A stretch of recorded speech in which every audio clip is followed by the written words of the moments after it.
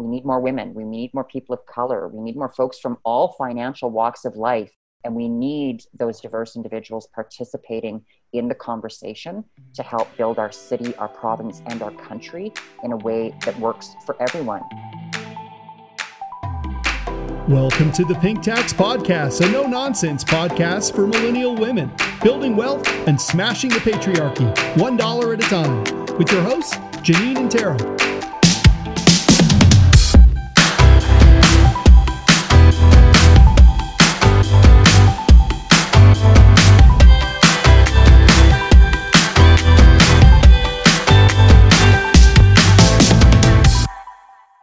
Hi, Janine. Hey, Tara. How's it going? Good. How are you? I'm pretty good. We're here with Ms. Anna Murphy. Thank you for joining us, Anna. It's really good to have you on. Well, thank you so much, Tara and Janine, for the invitation to join you for a conversation on the Pink Tax Podcast. It is an absolute pleasure, and I have been so looking forward to it. Awesome. So tell us and our listeners a little bit about yourself. You're thinking about running for politics within the Calgary area. Is that correct? That's correct. Yes. I mean, my journey began, which actually that kind of sounds like we're about to embark upon the reading of a fairy tale, to which my life most certainly is not. And if it is, I'm still, waiting for the handsome Prince Charming to show up. Clearly, he missed his entrance cue. But I digress. Really, my story kind of begins with growing up in rural Alberta. And I say with great pride that I am Albertan. My roots are planted in values which living on a ranch and having a cowboy as a dad provided me with. So things such as hard work, determination, grabbing life by the horns, which when you grow up on a ranch, sometimes that actually is literal. I'm proud of my roots. It most certainly was not always the case, being labeled as a quote unquote other, or being perceived as different or not fitting into the norm. So it most certainly was not always something which I found pride in, especially again, when you're growing up and all you wanted was to be somewhere where you felt like you belonged. However, as the years have kind of sort of passed and I've grown into myself, have very much realized, who I am is due to being that country girl at heart. And then if you fast forward to kind of a present day life, which is quite contrast, which is, involves living in the heart of downtown Calgary, getting to experience and engage with, the vibrant cultural diversity, which makes not only our community within Calgary, but in fact, all communities across Alberta livable and sustainable. So then if you kind of, do a really quick dive into my professional background, it's also not typical. I've spent more than 9 years in the retail industry, building a professional background that's involved things like sales, marketing, management, strategic planning, to then my immensely rewarding and unforgettable experiences having formerly served as a director of fund development, director of business development, committee member and volunteer coordinator for nonprofit organizations within the city of Calgary, which through all of my volunteer roles has allowed me to advocate for strong positive change within Calgary and throughout the province for LGBTQ2S plus individuals, with a focus on breaking down barriers for transgender and gender diverse Albertans. And then through my volunteer work even further, it has also allowed me, and I've been so fortunate to have connected with some of the most absolutely remarkable and inspiring individuals within our community. So ultimately a wide range of professional and lived experience, which provides me with a pretty diverse and unique outlook on both the cultural and economic dynamics, which are not only just here within Calgary, but throughout Alberta. And that kind of really rolls up into what you first put forward, which is now we find me in the present of navigating my intention towards putting my name on the ballot in 2021 for a seat on Calgary Council. That's so cool. And I really like what you said about, bringing the community together. And I think having been born in Alberta and growing up here and stuff like that, I think for a while there's been like a division between rural and like city folk, but I don't think there has to be. Like, I think at the base of it, we're all community minded. And yeah, can you share with us what ward you're thinking about running for so we can kind of get out the vote when the time comes, or is that not something you can do? No, that is totally something you can do, or I guess I can do. So currently, right now, the ward in which I am intent on running in is Ward 8. So Ward 8 is probably one of our most diverse wards within the city of Calgary. You have everything from the most wealthiest of the community of Calgary. If you're looking up in, say, a community like Mount Royal, you also have new Canadians and some of our, most lowest earners in the city also within the community. So you get this really big mix, and you get everything in between. You also get young families. You also get students. You get, single individuals who are maybe just starting out, young professionals. So you really get everything within Ward 8, which honestly I absolutely love, because everything is it. No day is ever going to be the same. No issue is ever going to be the same. And yeah, you get to touch with everything that makes our city great, and deal with all of the great diversity that makes Calgary uh, what Calgary is, quite frankly. So Ward 8 is where I'm running, and I could not be more proud and more honored to be considering to run to serve and represent the constituents within that ward. That's so cool. That's awesome. And yeah, you mentioned, there's like diverse incomes, diverse backgrounds. And so money is something that we talk about here on the podcast, obviously. Janine and I have, a pretty big passion for personal finance, but we also think, it's personal finance first. And it can get pretty political based on what your background in it is in the community you come from. Um, so you mentioned you're an LGBTQ2S plus advocate. Is that correct to say it's like that? That is Yeah. 110% correct. And, we can even Cool. expand on that and say that, yes, I'm an advocate, but I'm also a transgender woman.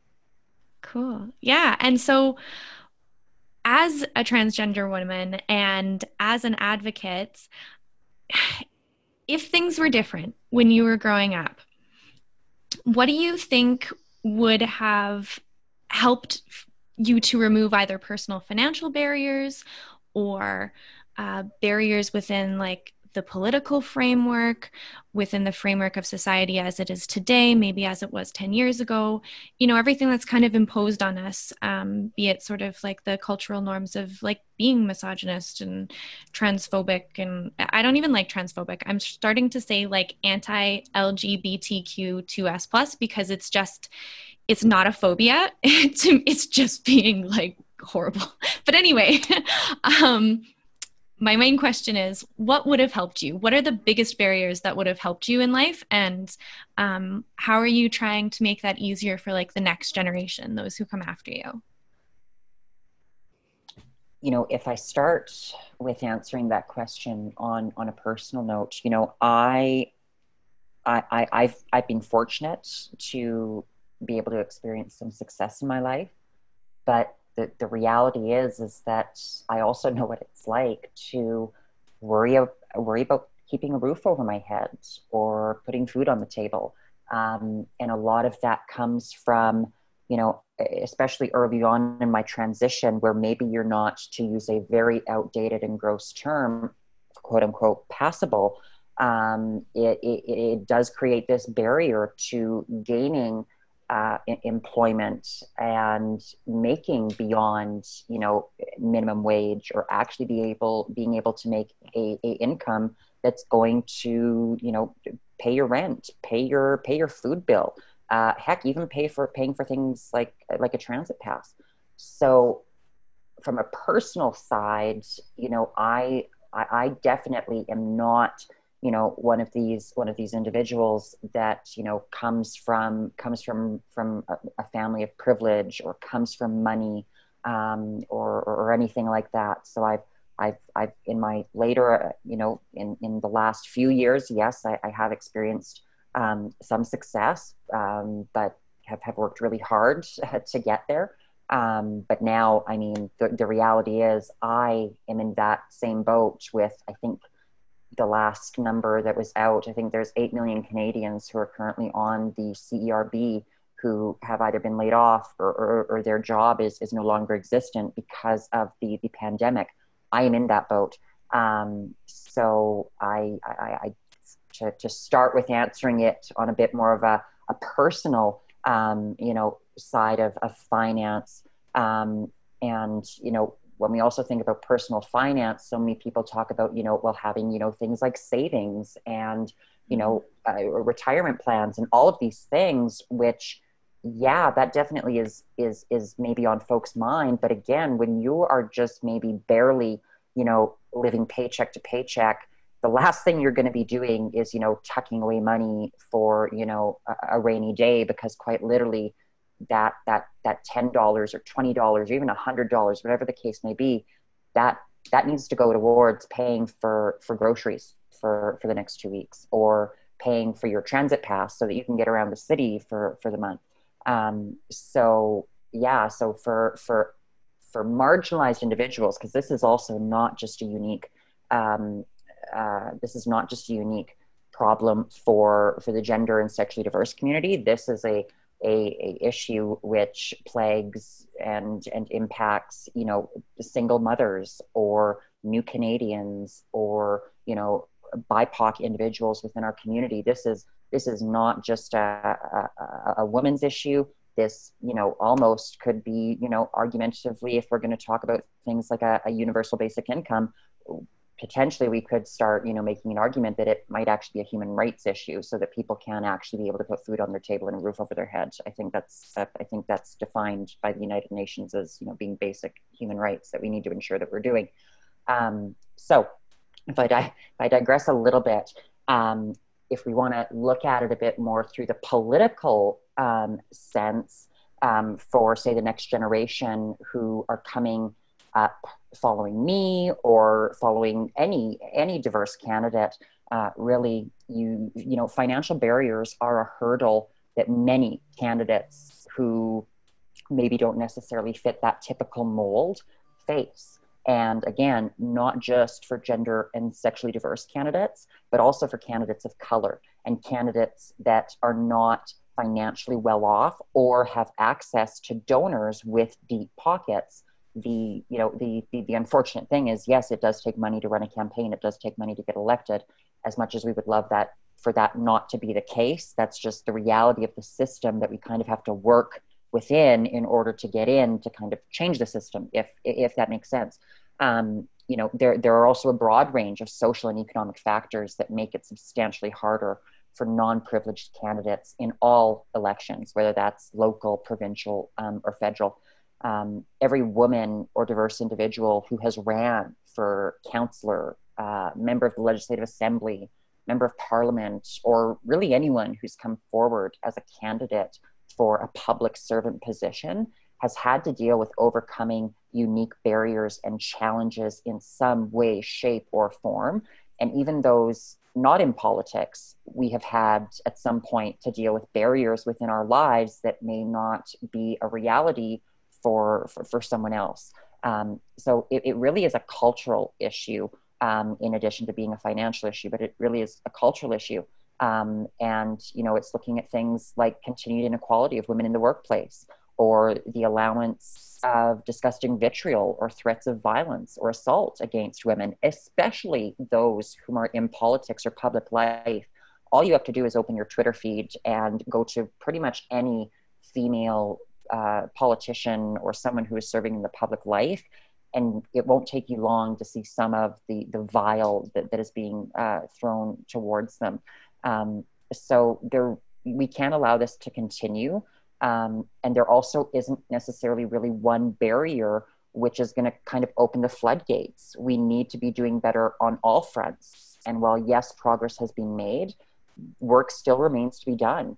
We need more diversity and inclusion within politics. So we need more women. We need more people of color. We need more folks from all financial walks of life, not just people who either they have built a tremendous amount of financial success or they come from a tremendous amount of financial success. And we need those diverse individuals participating in the conversation to help build our city, our province, and our country in a way that works for everyone. And, there are amazing programs, such as one which I participated in, and I'm so honored to have had the chance. It's Ask Her YYC. And then there's also one up in Edmonton called Parity YEG. And both are aimed at helping women prepare for getting more involved in running politically, or even working on a campaign, but starting to see more women identified individuals. I also should just clarify for listeners, it's for LGBTQ2S plus women, along with cisgendered women as well. So really, it starts with you, it starts with me, it starts with our whole community. We can ask her to run, or we can ask her to get involved, or to put her name forward. But then we also have to be ready to support her, to fund her, to fundraise for her, to do all of these things that are actually going to help her, or help any diverse candidate get across the finish line. Because again, that's how we will then be able to bring forth change once we get these folks in there. Absolutely. And I think that you hit on so many really important points. One thing I wanted to dig into a little bit further, you said that earlier on in your life you did a transition.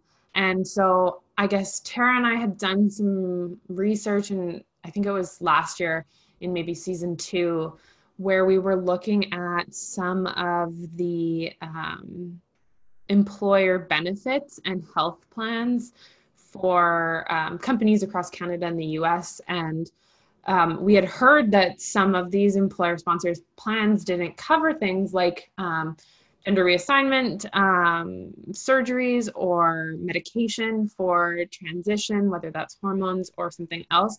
So I'm wondering if you're able to speak to the financial impact of that transition for you, just because I don't know if we've ever been able to ask someone that question. Yeah. So personally, and again, it can range it can definitely, vary depending on a person's individual personal circumstance. However, again, for myself and personally, I pay out of pocket for my hormones. Really, it has only ever been at the mercy of if I happen to be working for an employer who happens to have health benefits, which not every employer offers their employees. So there have been a few moments since I began transitioning 10 years ago where I have worked for an employer that did have a health coverage plan. But even then, it's not it's not full coverage, which again, even for LGBT medical issues, it's not always fully covered. But for the most part, throughout most of my transition, I have paid out of pocket for my hormones, and especially early on, it was taking things like testosterone blockers, plus taking the hormone patch. So there were 2 hormones, plus in addition to also taking and having to pay for medications for severe anxiety, for depression, for other, mental health challenges, which again, kind of we're all a part of the package when you're navigating a world that is not designed or reflective of who you are as an individual. Right.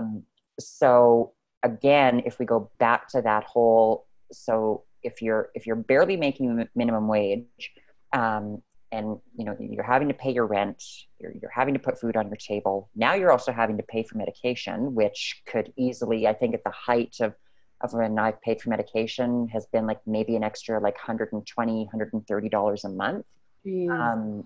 So again, it's now there are some folks, again, this has not been my experience, but there are some folks who, they have an office job, or they have a corporate job, or whatever circumstances they manage to find themselves in, that, they do have medical benefits. And so a portion of that is covered, plus they might also be making more than, say, someone who is working in retail, or working in a restaurant, or or is even unemployed, actually, which is another very sad reality for a lot of LGBTQ2S plus individuals, is struggling to find gainful employment.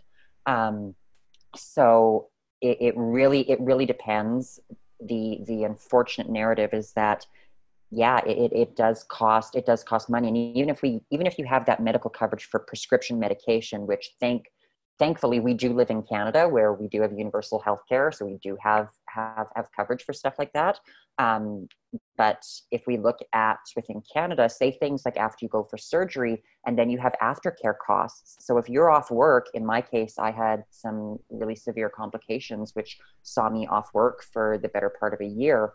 There was no coverage for that. The job that I had at the time was not a full-time job. It did not have short-term or long-term disability. So quite literally, I was relying and thanks be to whatever out there you believe in, that I did have someone who was able to step up a little bit to make sure that I was able to keep a roof over my head and food on the table.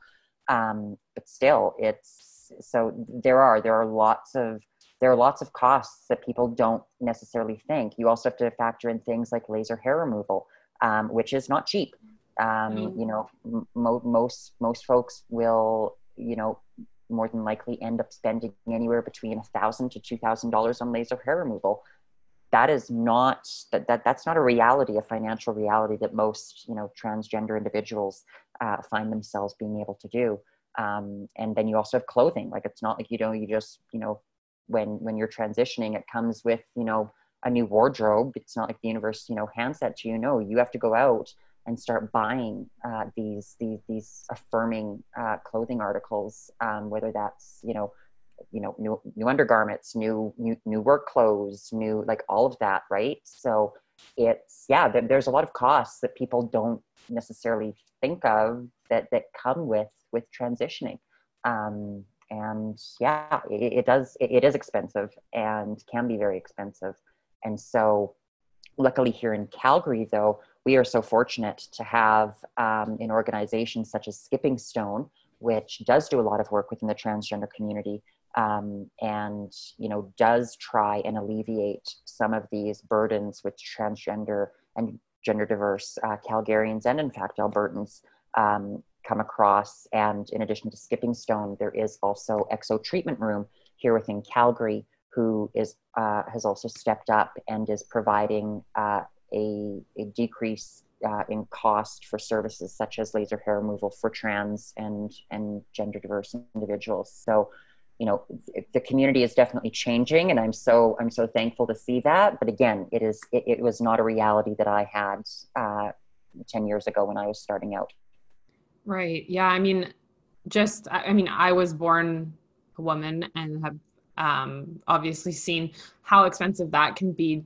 And that's not including any of those medications or surgeries, or having to buy a completely new wardrobe at any point in time in my life, or having to pay thousands of dollars for laser hair removal. So I can only imagine the financial burden. And Tara and I have talked about this before, but whether it's $2,000 on CERB or a universal basic income that is a living wage, which I guess in Calgary is around $19 an hour, you're not getting that much extra out of your budget when it comes to, having that small amount of money, to be honest, in a large metropolitan city being deposited into your bank account.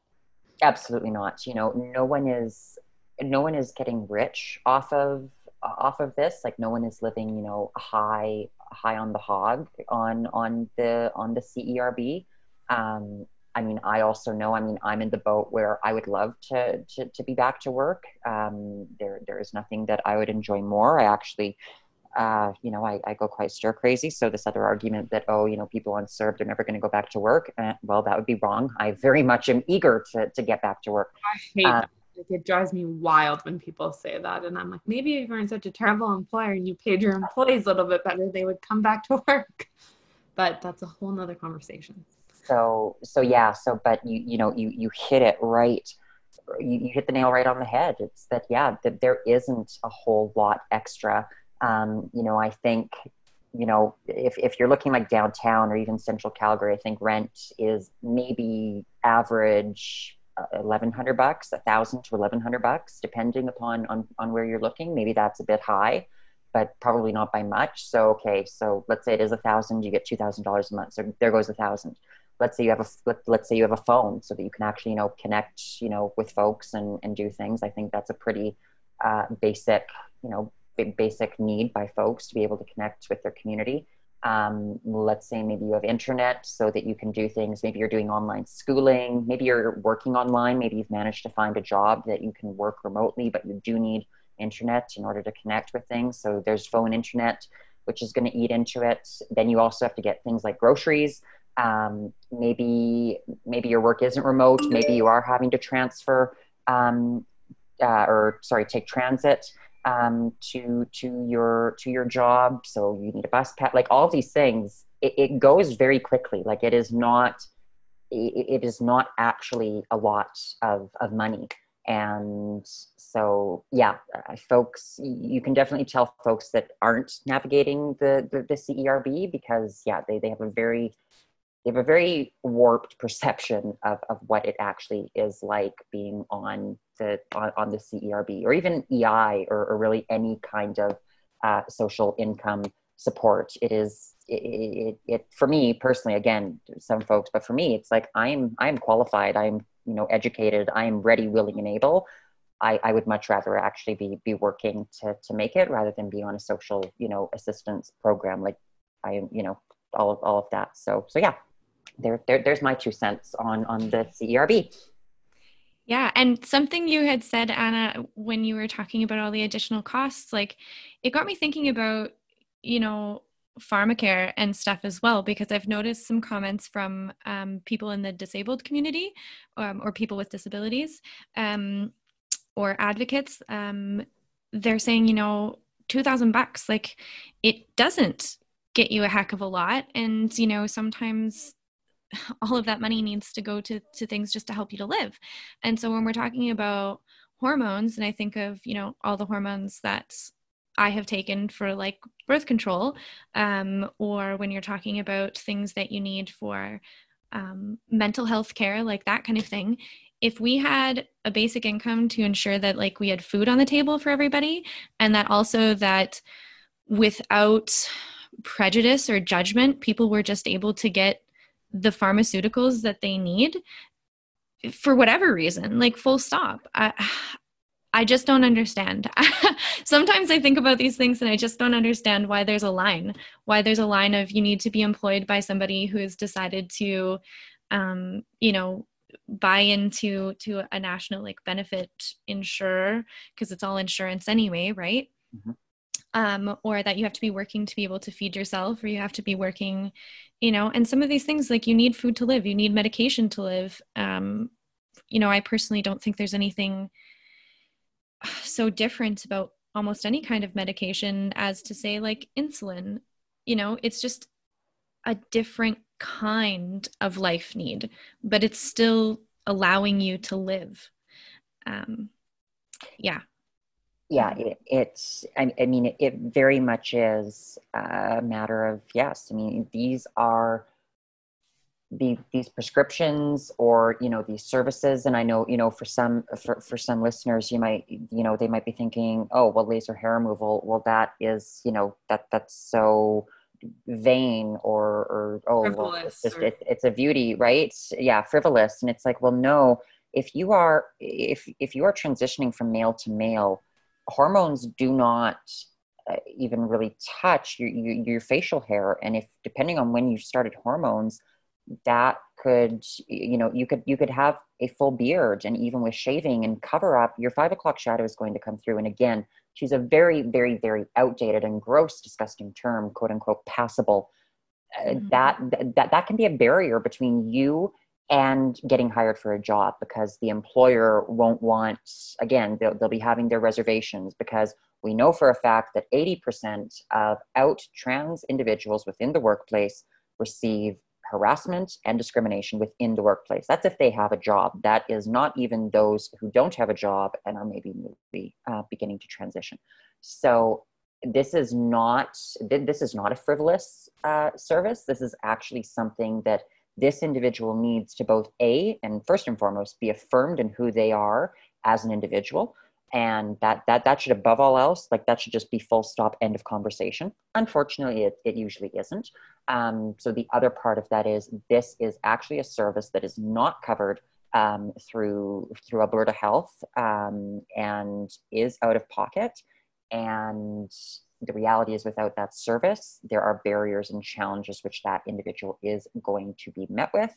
So again, the argument is moot, but people, yes, they hear laser hair removal and they think that, it's frivolous or in vain. And it's like, no, actually, this is a service that is actually required.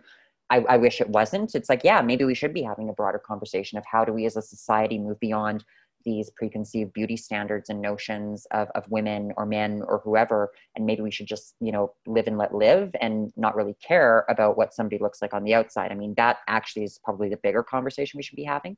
But because that really blows people's minds, we'll just start with, hey, we need to make sure that the service is accessible to folks. Yeah. And I feel like people who have that argument are, probably not women with hair that is not like standard to society's conventional like beauty standards. Like as a lady who's like grown up with that, because my background's like Portuguese and we come out a little bit different.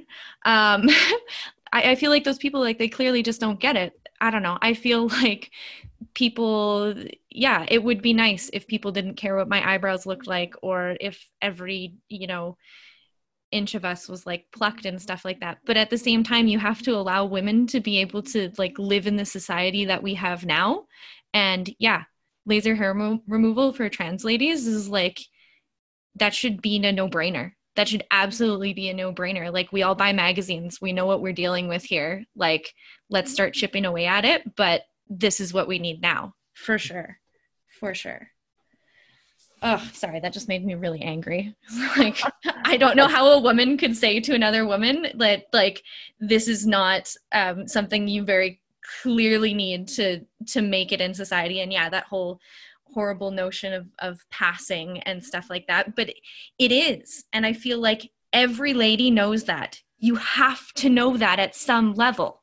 Anyway, I get a little angry and shouty if you didn't listen to our past episodes. No, well, you know what, to make a really, again, I'm going to, give a huge shout out, Annie Graham, Exo Treatment Room. She recognized that very much all that we've, just been talking about as related to this. She recognized all of that, hey, this actually is something that we need to make sure that we're making happen for these kiddos and youth and people. So she has stepped up. She is a gem within the community and is making it happen for trans and gender diverse folks, realizing that, has nothing to do with vanity.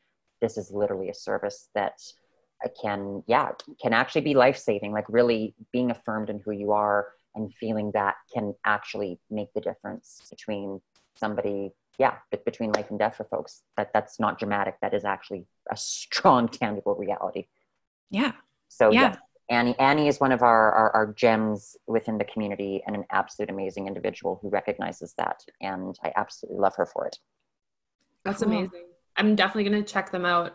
I haven't really been going a lot of places during COVID, but good news is she is also doing virtual facials. So if you, again, the total just for like, she actually does like have a skin and facial company. And so, like she, throughout this entire pandemic, she pivoted and started doing like online facials. So she does like online consultations, and then she makes your own special care and thing. And so anyways, there's a little shout out that yes, if you're in the need for the best of the best in terms of skincare and just an amazing rad facialist, go see Annie. And she has a cute little dog named Sprinkles too. So like the cutest door greeter in all of Calgary. I do love a good pup. He is adorable. He will, he steals the show ever so wonderfully, because he's just this cute little fluff ball of a Pomeranian. Amazing. That's so cute. Yeah, I can't wait to visit. Getting back to you're looking to be elected in Calgary, and what we've talked about with, kind of creating like a big picture equitable society, what do you think is, I don't know, if you could pick the most impactful piece of policy and you could just, push it through on your first day in office when you get elected, what do you think that piece of policy would be that would be the first major step to creating an equitable city of Calgary? I'm laughing because I've thought a lot about this, of how we do that. And in order to create an equitable Calgary for everyone, we first must listen to all Calgarians and to have everyone at the table creating meaningful and compassionate dialogue about the type of city we want to live in. Any policy that is being put forward has to be put through a lens of intersectionality. Again, if we look at Ward 8, yes, there's a tremendous amount of diversity within that ward, but if we expand that out to the city of Calgary, there is so much diversity and cultural and socioeconomic, all of these different things, right? So any policy has to be put through that lens. Calgary is, as I just mentioned, it's diverse. It's a passionate city. We are also incredibly passionate. I was never interested in hockey before I moved to Calgary, and I moved to Calgary, and all of a sudden I'm like, yes, I love when the Flames win. Like we're a passionate city and community here. And so our biggest, one of our biggest resources that contributes to the energy within our community within Calgary is our people. During COVID-19 and during the pandemic, and even before, small businesses have endured a tremendous amount of adversity and have not received much in terms of meaningful and tangible support, both from the provincial and federal government. Even, they've received a small little bit from municipal government, but even then, not a whole heck of a lot. They're still kind of, standing out, left in the cold, being like, hey, what about us? Literally, we employ, throughout Canada, SMEs employ 80% of our workforce. Within Alberta alone, I think 91 or 92% of business within Alberta is small and medium enterprise. So they're kind of sort of going like, hey, like we're hurting, like not like we're not complaining. We need some tangible, meaningful support. Otherwise, we're not going to survive. And if we lose that, well, now we're going to see a whole lot more folks out of a job, unemployed. We're going to see kind of that energy within our communities. I live just off of 17th Avenue. And so I see that energy. People are going out, getting, their coffee from the local coffee shop, whether that's Analog or wherever. So all of that, right? Like we need to ensure that our lifeblood of our community, which is small business and entrepreneurs, are able to survive. So yeah, we need to be ensuring that we keep them alive and supported so that we can see them flourishing and also building for sustainable and livable communities as a result. But, the other thing, because I was very acutely aware when I was kind of, pondering this, and I've, again, been pondering it pretty much for the last 7 months as I've been going about this road of, how do we do this? How do we do this? And again, part of it has to be, us building for our community, our city, and our plan, and really having all of those voices being heard and then moving forward together. So along with the support of small business, and if we, again, looking at that equitable factor, we also need to be ensuring that we're creating that equity through frontline services and support for which we are putting towards community organizations and programs. So seeing greater access to food security within, say, a community such as Sanelta, or seeing public transit access to communities in our far north or deep south. So that's a really long about way of saying there is no one policy that is more important than the other. Rather, it really is about building a platform especially as a candidate, it is about building a platform and engaging on multiple policies, which will be bringing forth greater equity to our communities, getting out into the community and hearing, hey, what is important to you? What matters to you, your family, your neighbors, and what do we need to do to make that happen? And that is what I would be getting to work on October 22nd, 2021, which is the day after the election. And, the intention is to win on that day. So I would be, going to work the next day and starting work on all that. Mm-hmm. That's so cool. I like that you brought up the small businesses, the local businesses. I think I touched on it in our initial COVID episode in March or April. But I've noticed historically when we see these shocks, when something happens to the local communities where we're not able to pull together and kind of fight back against big multinationals or big nationals, and they say they're going to bring jobs and they say they're going to be doing this, that, and the other. Mm-hmm. They're globally subsidized through what we can see as wage suppression and inequity from country to country and jurisdiction to jurisdiction, with places that don't have the same safety standards that we do and the same minimum wages that we do. We can see that they're nationally subsidized in some cases if they're big enough. We can see that they're provincially subsidized. So then we have our local homegrown, hashtag YYC businesses, and we have nothing to give back. I mean, I don't even know how you do that in the municipal framework, since you're only, working off of a property tax base. And it's the residential folks are going to get hit hard. Yeah, the local businesses are going to get hard. But I mean, when do we start ensuring that we have a strong enough base of local businesses, and then also, maybe some way to recoup some of those benefits that these multinationals, nationals, and just very wealthy corporations have lobbied for? When do we start bringing them back and ensuring that, the products that we buy that are not, this is a shit way to say it, but, that are not really from here. When do we see that is coming back to the everyday Calgarian? Is there a way? Yeah. What would you do about that, I guess? Because it's something I see as being a big problem. Yeah, well, there's a lot in there.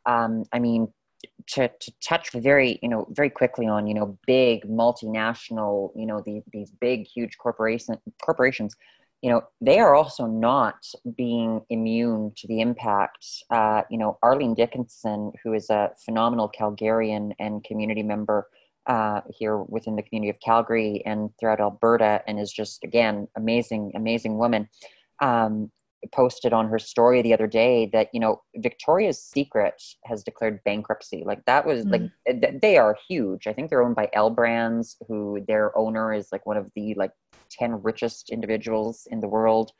Zara has closed 1,200 stores. Chanel, Hermes, and Rolex, these are three of the biggest, hugest fashion brands in the world. They've stopped production, so they're not even producing anything new right now. Nike is getting ready to stage 2 refundancies. Airbnb founder says that due to the pandemic, 12 years of effort have been destroyed in 6 weeks. Starbucks has announced the permanent closure of 400 stores, which, and again, we think, oh, Starbucks, yeah, they're probably all over the place. No, we've actually lost quite a few within the community of Calgary. I know I've chatted with a few folks, and I lost my local Starbucks.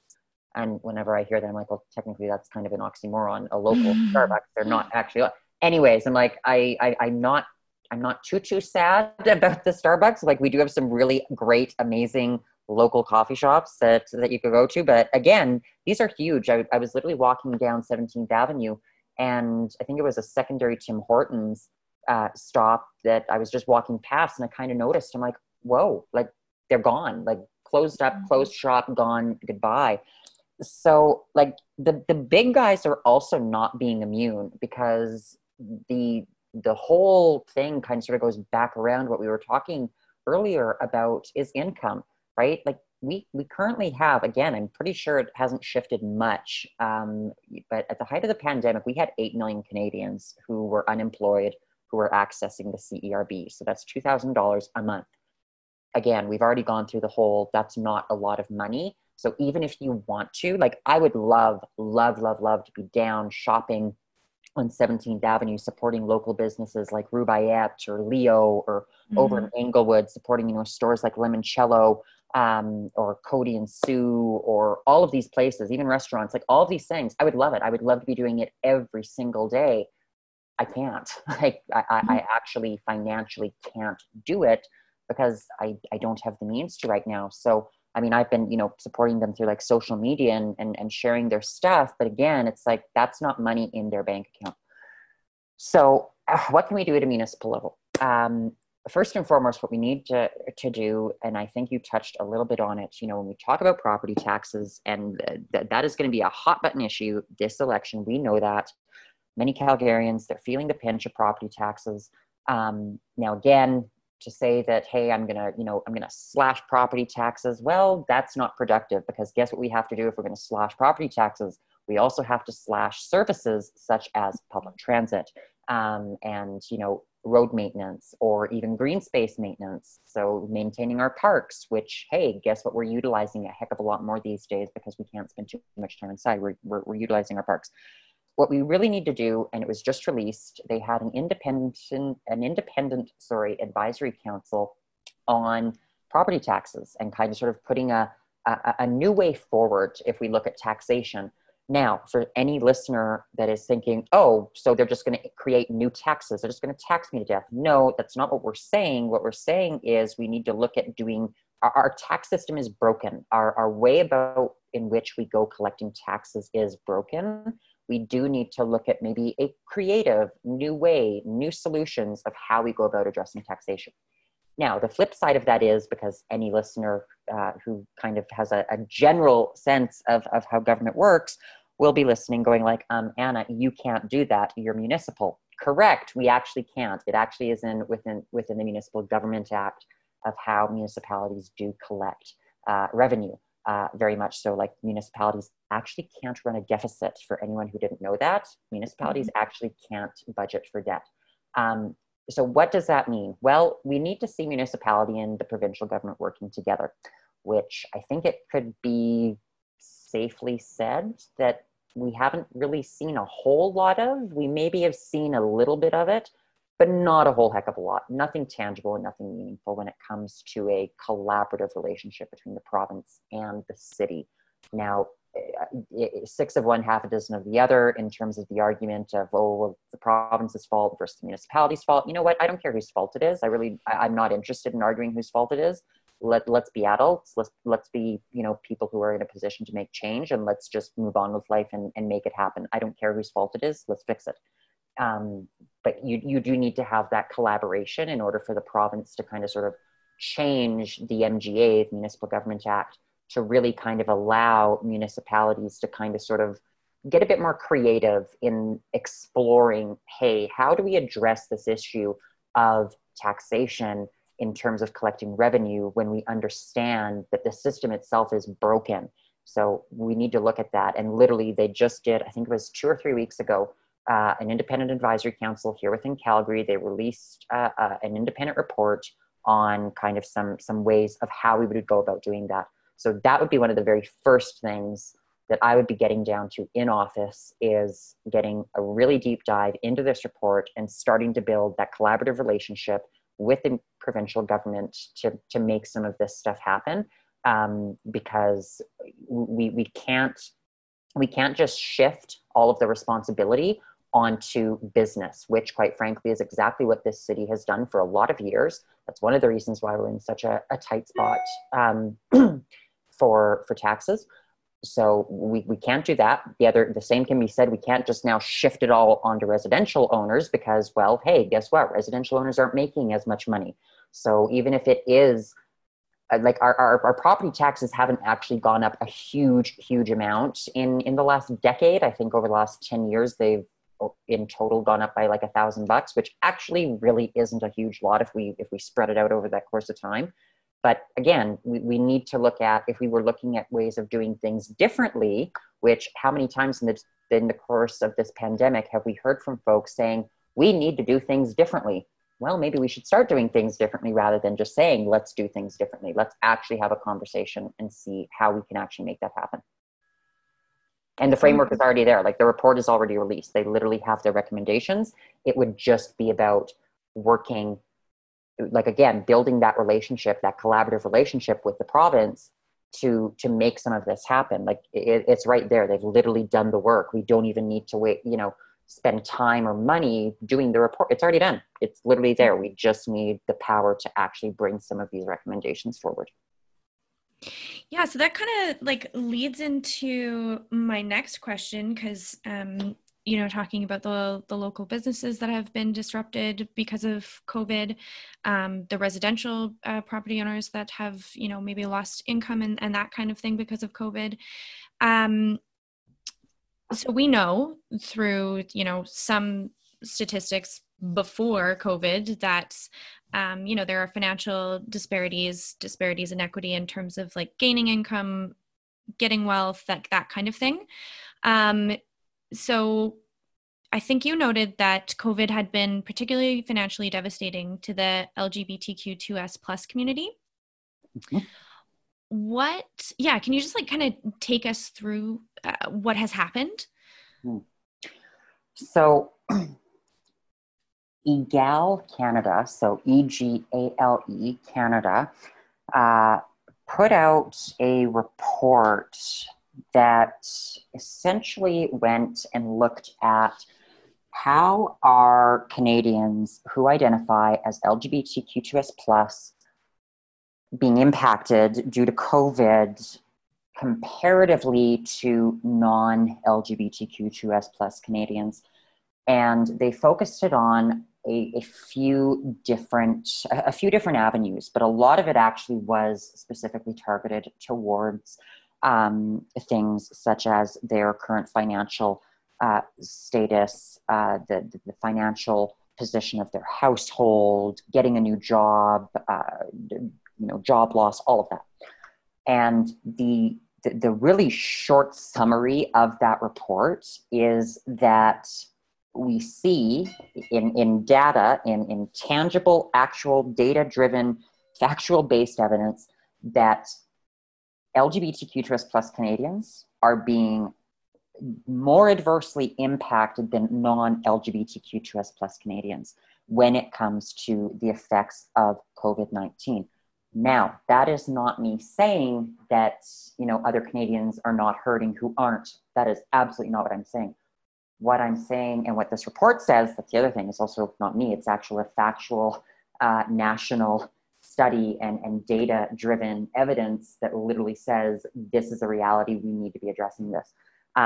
So one of the biggest numbers that was quite stark is 53% of LGBTQ2S Canadians do not feel confident about their current financial situation. This compared to 40% of non-LGBTQ2S plus Canadians. So that is a huge number. Like that is, because again, this is nationwide. This is not just for the province of Alberta or Ontario or BC. This is nationwide. And so that is a huge number again, and comparatively to non-LGBTQ Canadians. So, well, what can we do to kind of bring about better better financial solutions, better opportunities for job creation, municipalities or communities that are more reflective and create better equality. At both a municipal and provincial level, we can create support for preventative community programming. Also, at both levels, we can provide funding to nonprofit organizations. So some of those within Calgary would be things like Skipping Stone, YYC Outlink, Queer Arts Society, Calgary Pride. all of these things that are doing work within our community to advocate and promote and create equitable spaces within our communities. The government can also advocate and be in support of and create legislation which would protect and promote, say, the creation and establishing of GSAs and parent groups. Which, why is that important? Well, because we know that they help prevent LGBTQ2S plus youth homelessness and mental health challenges. So we know factual data that if a youth is supported very early on and they feel empowered, that's only going to help promote them in later on in life. So this is going to help them feel confident when they're going out to get a job. This is going to help them not being, navigating mental health challenges, which might, be creating a barrier for them going out and finding employment. So that's what we can do. Now that's a bit more at a provincial level as opposed to a municipal level, but we certainly can be in support of it at a municipal level. We can also create drop-in youth programs that are LGBTQ2S friendly, but also specifically targeted towards LGBTQ2S plus individuals within our community. We can also engage with LGBTQ2S plus youth and adults through internships or advisory councils. One really great example is actually the City of Grand Prairie's Youth Council, which actually has advocated for further protections with the province as is related to LGBTQ2S plus students, along with developed a documentary called Redneck Rainbow. So the other thing that we can do, so we know people are unemployed, and we know that this unemployment is obviously contributing to their lack of confidence in their financial situation. We know that hiring practices aren't always necessarily the most inclusive and can actually create a barrier to creating diversity within the workplace. So specifically at a municipal level, we can support more inclusive workspaces by providing mandatory training for employees to increase their understanding of LGBTQ2S plus identities, to develop empathy and increase knowledge of human rights, and improve their ability to foster safer, more respectful workplace environments. Additionally, we can actually examine current hiring and promotion practices and identify areas that need to be improved in order to foster more inclusive and diverse workspaces, which authentically reflect the everyday citizens for which they are responsible to serve. Again, you'll remember earlier in our conversation, I said, transgender and gender diverse individuals see 80% of those whom are out, quote unquote, experience workplace discrimination or harassment. To the point of, if I can get personal for a moment, I can remember being very early on and being out. At that point, I had pretty much made the sacrifice to dress as androgynously as possible. I cut my hair into a very short haircut. It was kind of reminiscent of Jennifer Goodwin in Once Upon a Time. So it was kind of short, kind of feminine, but not really. It was terrible on me. But I did that in order to get hired for a job. And it was very shortly after that they found out actually that I was transgender, and very quickly fired me from that job. So again, this is the reality of why it is so important that we create inclusive workspaces. Even looking at things like, gendered washroom signage. I know that's not, a huge ta-da thing, but it can be when you're walking into, say, an employer or a workspace and you see that, hey, these aren't gendered washrooms. So that's going to be more affirming and more welcoming to, say, someone who is non-binary, who does not identify for a specific gender identity. So policy is merely a starting point. Like, that's the other thing, is governments don't have all the answers. Diversity is often celebrated within Canadian municipalities and is seen as a positive asset within our communities. I don't think, for most people, they wouldn't argue that diversity isn't a positive asset for our communities. But diversity itself, and knowing that we have diversity, does not automatically result in inclusion. And that's what we need to be seeing here. We need to, as a community, intentionally foster and develop and continually cultivate inclusion seeing communities becoming ones which celebrate and promote, vibrant cultural diversity, which we know makes them livable and sustainable. And that's a role that all governments have to take a leadership position on, and are proactively assessing and anticipating in removing barriers that may prevent diverse individuals, not just sexually and gender diverse individuals, but all diverse or marginalized individuals. We need to be removing these barriers from them accessing equitable access and having participation and equal opportunity within our communities. Yeah, I love that. I'm really glad that you touched on the difference between, accepting diversity, but then actual inclusion. It's huge. And if the bathroom conversation ever comes up in Calgary, I know moms are often weaponized against it for some stupid reason. If you ever need a mom gender neutral washroom advocate, like, I'm all here for it. If we could all have gender neutral washrooms from the word go, I think it would actually do a lot to, end harassment towards all women, personally. If you just, from the get-go, look at everyone as your equal and not have to, like, segregate people to, like, go to the washroom. It's just, it's so unbelievable. So, And yeah. I'll second that for sure. Yeah. I'll be a mom in November, so. Oh, congratulations. Thanks. Yeah, it's been interesting being pregnant in the pandemic, but Yeah. I will also make some heads roll if you need. Yeah. Well, and because it very much is still a thing. And I go back very early on in my transition. And I had to actually, they don't do it anymore, or at least to my knowledge, I don't believe they do it anymore.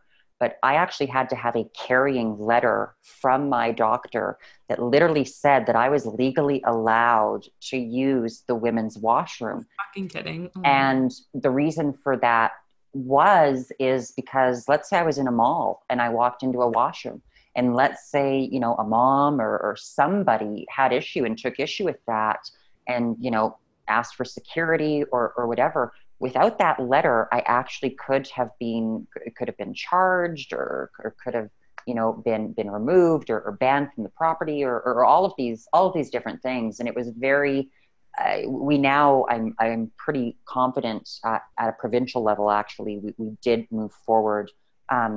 We always call it bathroom legislation. Well, it's actually not bathroom legislation. You're actually providing basic human rights to people so that they can use a bathroom. It's not bathroom legislation, it's a human rights legislation. But anyways, so yeah, like I can still remember that. And the sad thing is that I know, talking to kiddos even today, that they still feel anxiety, or they still get met with harassment or violence going into a bathroom or a change room, even at school, all of those different things, right? So that's just, again, a proactive approach that a municipality can kind of sort of take to, again, is that going to solve the financial issue? No, it's not. That's not going to be what creates it. But what that does is that starts to create inclusion. And what that does is folks start to see themselves represented within their community. They start to look around and see, hey, I belong in this space. I matter. I'm valid. I'm valued in this space. Do you have any idea of what that empowerment alone does to an individual? They all of the sudden feel like they have the world on a string, to quote Frank Sinatra. But it sounds cheesy and corny and Hallmark movie-ish, but it is so true. Like, just these what we would think as maybe little things can actually be huge, and having that then starts to them feel empowered to, maybe they come forward and like, hey, I can be a doctor, I can be a lawyer, I can be mayor, never mind counselor, I'm going to be mayor. And that's what this does. So it's not maybe necessarily a direct, this is going to get money into your pocket policy, but it is something that is going to start changing our community and our society so that folks start to see themselves reflected and empowered so that they can be successful later on in life. Yeah. Yeah, definitely. I mean, I for sure get that. I think we need to, at the same time, change society and legislation, but I think oftentimes we need to have that public opinion behind us before we can, put it on the books, so to speak, right? Yeah.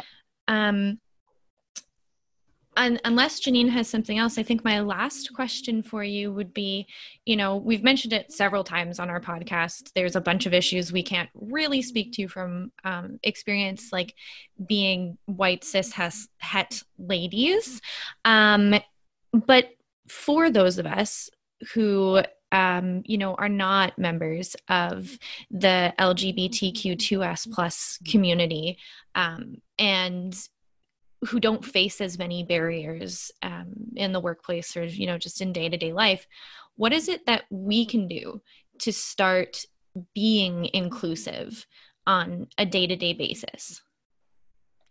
First and foremost, it starts with opening up the conversation. I can remember I was reading an article, and it was actually talking about getting more women involved in politics. And it was approached from a very, very, very cisgendered, very heterosexual kind of sort of a typical kind of sort of lens.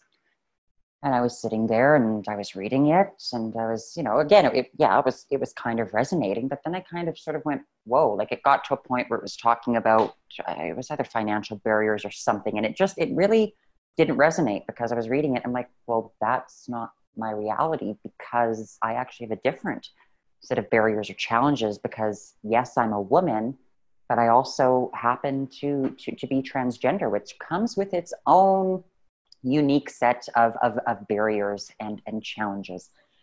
And so that's what got me thinking. And I actually wrote an article on it for Madam Premier, who is, again, another phenomenal local business, which is all about women empowerment, whether that's politics or just women in general. But I wrote an article about it, and it was called Creating More Space for Transgender Women in Politics, recognizing that we need to open up the conversation.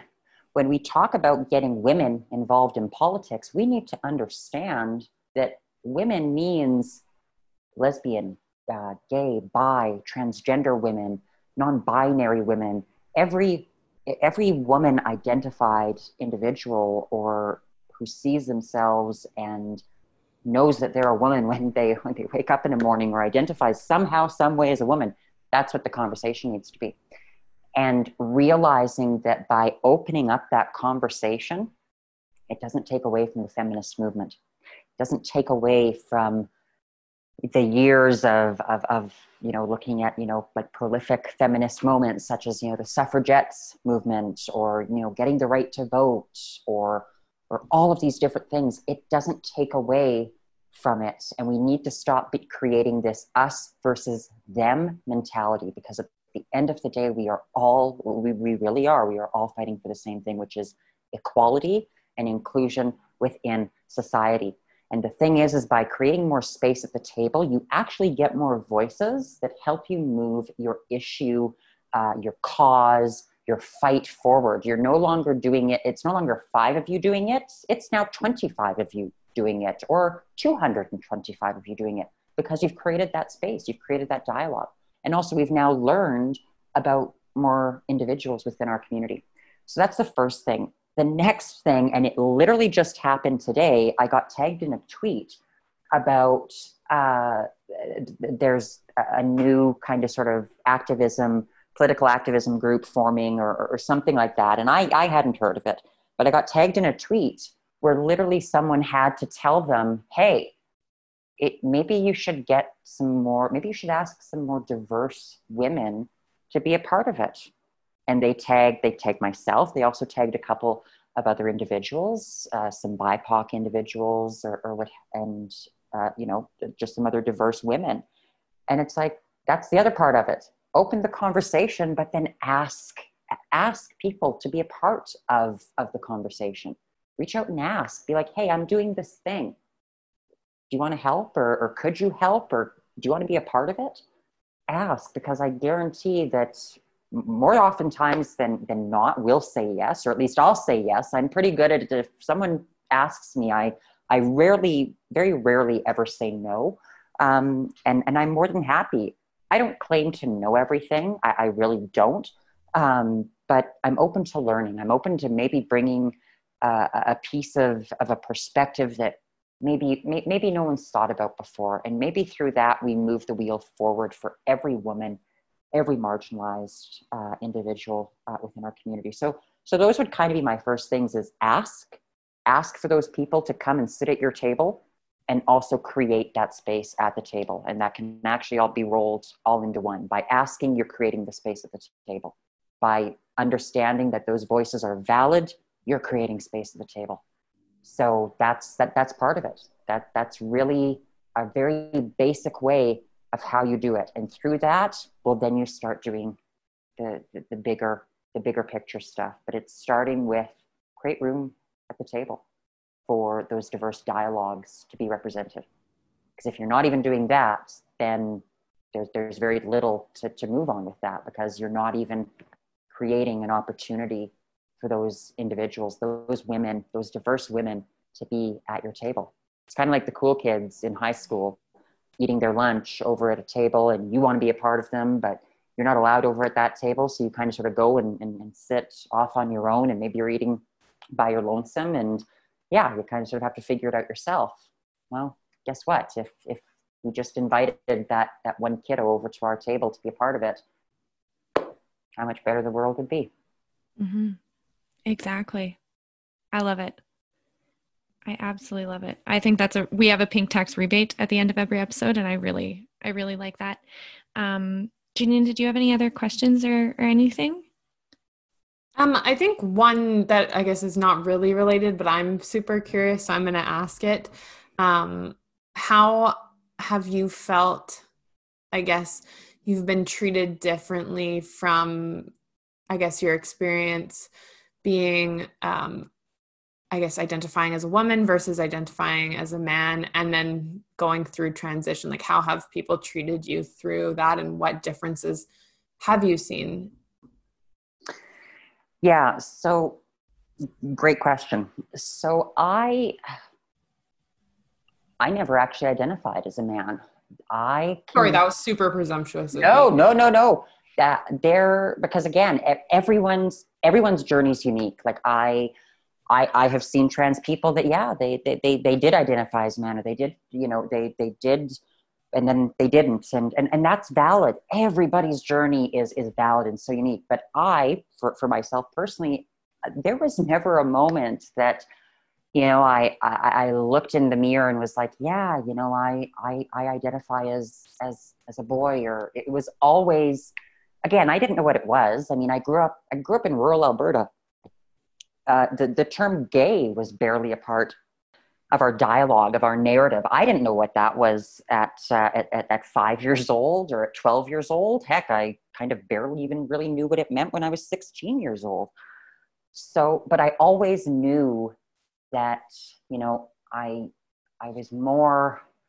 more identified with, girls and having more, feminine, girlfriends, rather than getting out and, rough and tumble with the boys and stuff like that. And again, I can remember being ridiculed, absolutely ridiculed, relentlessly for, being gay and not even knowing what that meant at 5 years old. At 12 years old, I didn't even know what that meant. But then again, as I started to grow in, because right? You when you wake up in the morning, you know that, yeah, you just know in your heart and your soul who you are when you look in the mirror. And when you look in the mirror and something's not quite right, you absolutely know. So I always did, like, even now, like, I mean, I have no shame or nothing to hide. I can absolutely and very easily say, yeah, I'm a transgender woman. But the reality is, when I wake up in the morning or go about my day, I just think of myself as a woman. I don't even actually really consider myself transgender. I just consider myself a woman. and have always kind of have had that. I've never even really thought of myself as trans. Just thought, yeah, I'm a woman. I just kind of maybe had to take the scenic route to get to get to where I can actually look in the mirror in the morning when, you know, I'm showering or getting dressed and not feeling like, oh my God, what's happening here? So I don't have that experience of, you know, men and empower, because the reality is I started transitioning right at 18, so right out of high school. But throughout high school, because I did it kind of in stages. Again, I grew up in rural Alberta. My father was a cowboy, worked in the energy industry. We lived on a ranch. We did all of that things, right? Like pretty stereotypical kind of, you know, rural Alberta upbringing. So to be easier on him, I did it in stages. I came out as, you know, bisexual, and well, that label didn't fit. Then I came out as gay. Well, that label didn't fit. And then finally, when I was 18 and kind of went out onto my own, and as everyone does, whether you're cisgendered, you're straight, you're gay, you're whatever, like when we go away to high school, when we leave home for the first time, we kind of sort of come into our own. We learn who we are a bit more than when we were in high school or living with our parents or however it is. So that's when I came to realize that, that, you know, the term transgender, it fits the label and what that meant medically and from a psychological standpoint, it absolutely fit. The label fit. But the reality is I've always been a woman. I just had to take the scenic route. So I never had this period where I had more privilege, say, than a woman, or had more opportunity given to me because I was a man. Now, I also am a relatively intelligent individual, and I'm very acutely aware that is, like, there are some people who have transitioned later on in their life, and the experience that they've had, and again, I am not, for anyone who is listening, I am not trying to steal anyone's story. I'm just doing the best I can to give a full representation. But for some of those folks that have transitioned later on in life, let's say maybe maybe they've been working in a corporate job, and, you know, they've been relatively successful, and, you know, they've had that typical the kind of that patriarchal, not misogynistic, that patriarchal privilege afforded to them. And then they transition, and it changes. So now not only are they getting met with barriers because they're transgender, but they're also having to navigate with being a woman, which has, again, both are going to have their own certain challenges and limitations in the workplace. Again, should it be that way? Of course, no, it shouldn't be that way, but that's the system that we're faced with, that we're trying to dismantle and build back up to being more equitable. So yeah, it definitely is a thing. It absolutely is a thing. I did not go through that. I never experienced that personally, because I did transition relatively early. Like I didn't transition after, like, when I was in my 30s or 40s or 60s. So I hadn't gone through a whole lot of life in a quote unquote male body.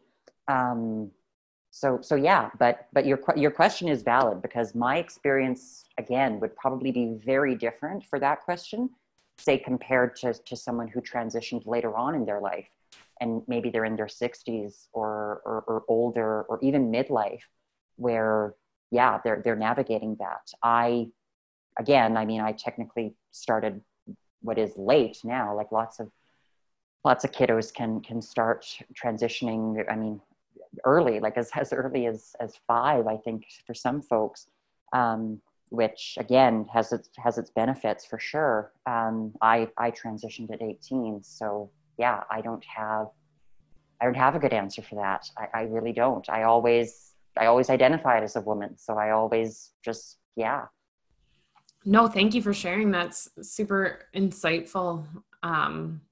Obviously, you know, 10 years ago, it was very different than what we're seeing even today. Well, and that's the other narrative of it, right? Like 10 years ago doesn't seem like a long time ago.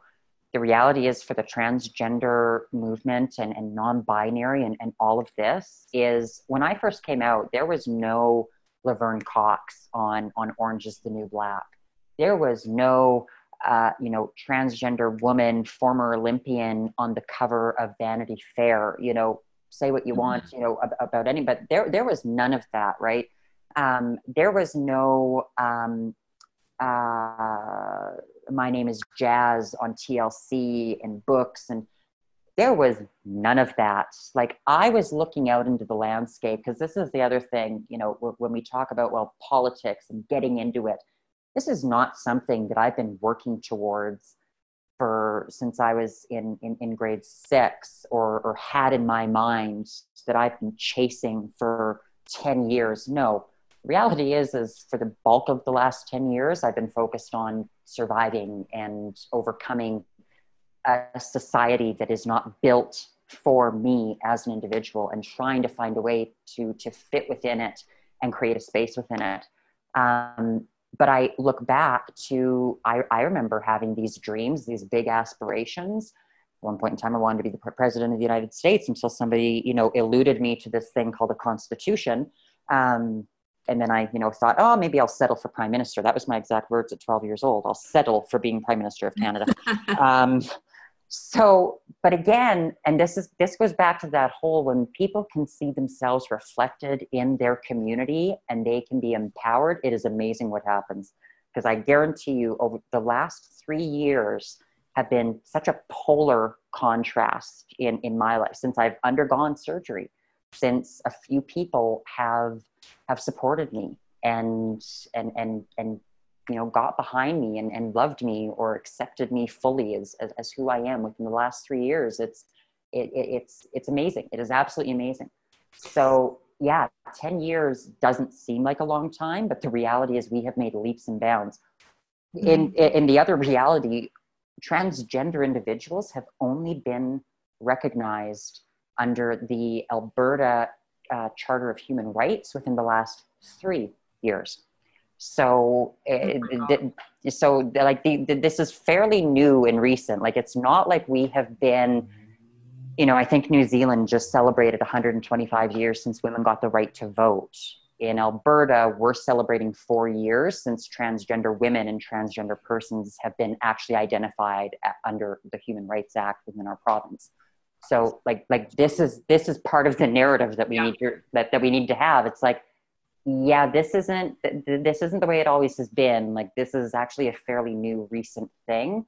But the sad thing is that transgender individuals are not new. They have been around for as long as time immemorial.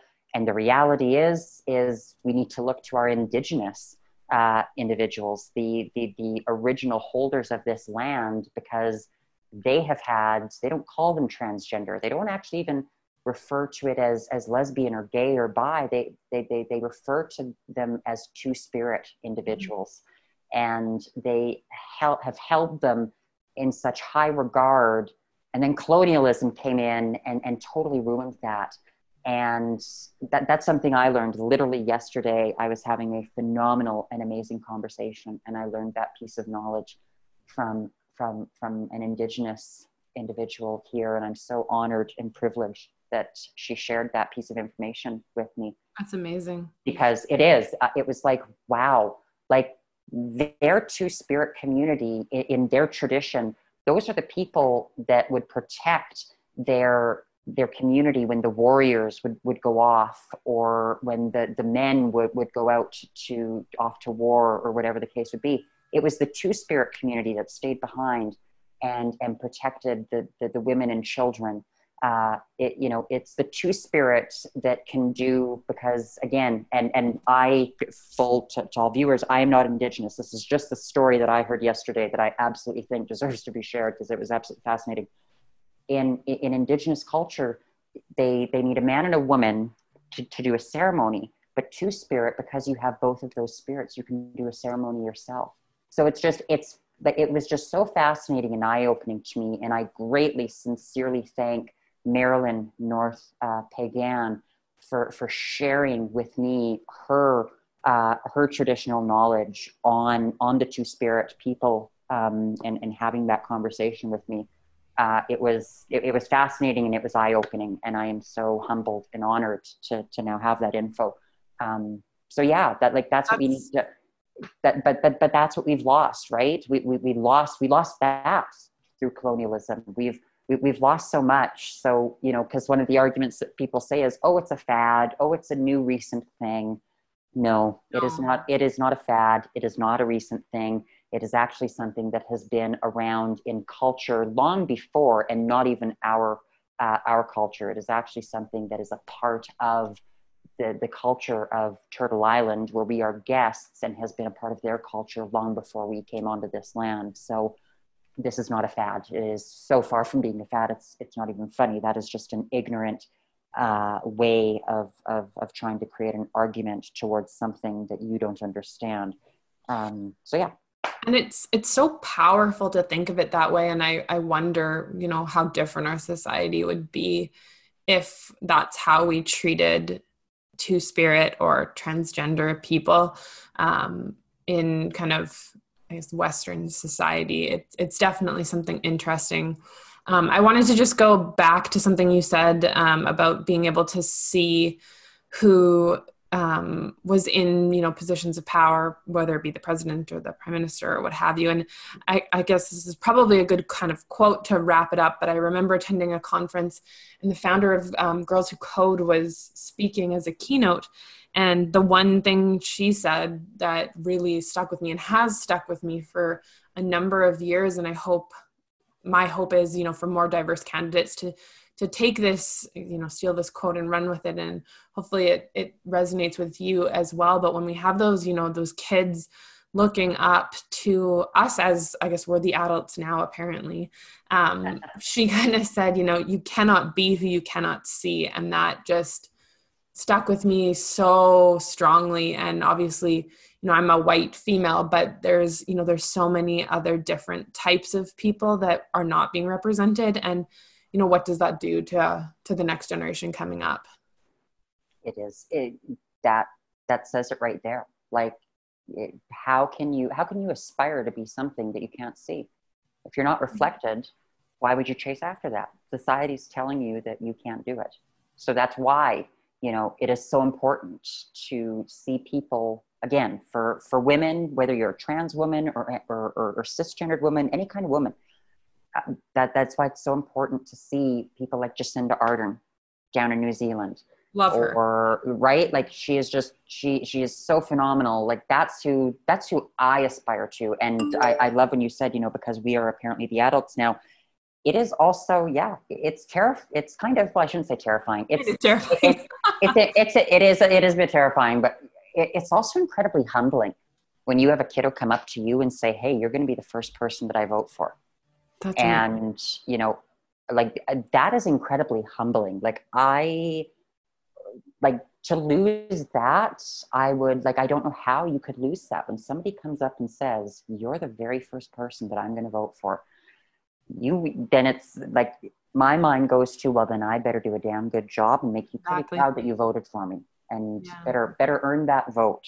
So yeah, we do. We need to create and have it so people see themselves reflected in our community, and we can do it. We can make it happen despite everything we're seeing right now.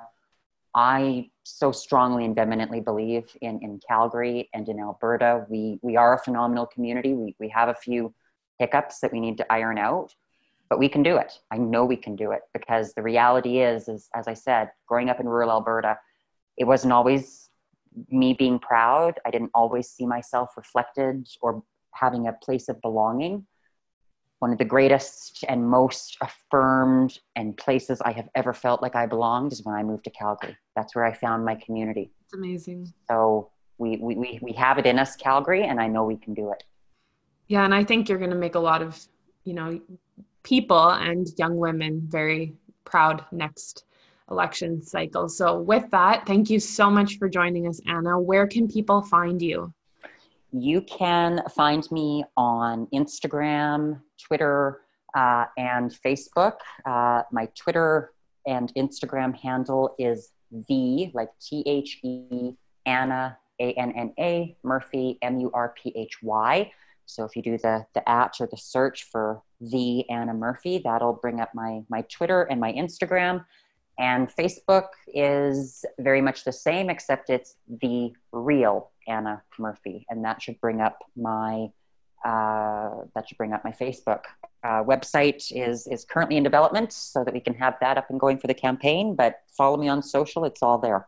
Fantastic. Thank you so much again for spending an hour and a half chatting with us this evening.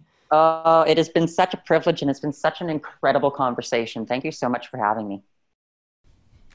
We hope you enjoyed this week's episode. As always, please subscribe to our podcast on iTunes and leave a 5-star review.